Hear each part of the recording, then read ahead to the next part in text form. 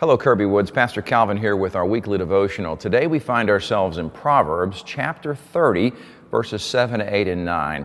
The Scripture says, "Two things I request of you. Deprive me not before I die.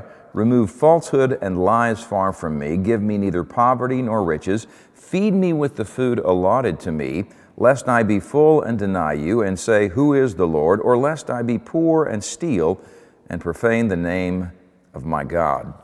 What the writer of Scripture here is talking about is contentment.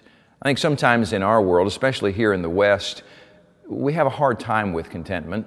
The advertising industry is built around creating discontentment, saying that if you don't have this product, or you don't have this brand, or you don't have the latest version of this, that you can't be happy. And you would be happier if you had more, or you had something new, or if you had that which someone else has. And there's a secret in Christianity to being content. The Apostle Paul says, "I've learned to be content in whatever state I'm in. I know how to have plenty. I know how to be abased, but I've learned to be content wherever I am."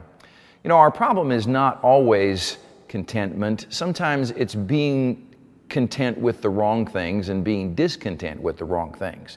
We ought to never be content with the state of our spiritual condition. There ought to be this desire within us to constantly be becoming more like Jesus, to be in that process of being transformed, to exhibit the fruits of the Spirit in our life. We should never be content with where we are. And this is why Paul says, "Not that I've already attained this, but I continue to press forward to reach the goal of the high calling in Christ."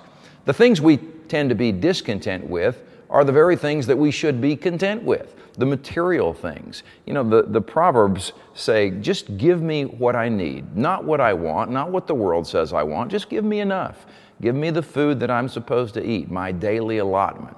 And I think Jesus kind of echoes this in the prayer that he teaches the disciples. We know it as the Lord's Prayer. He says, "Give us this day our daily bread."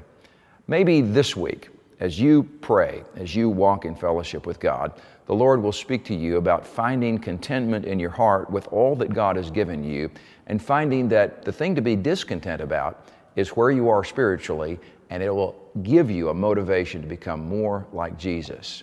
God bless you. I love you. I'll see you this week.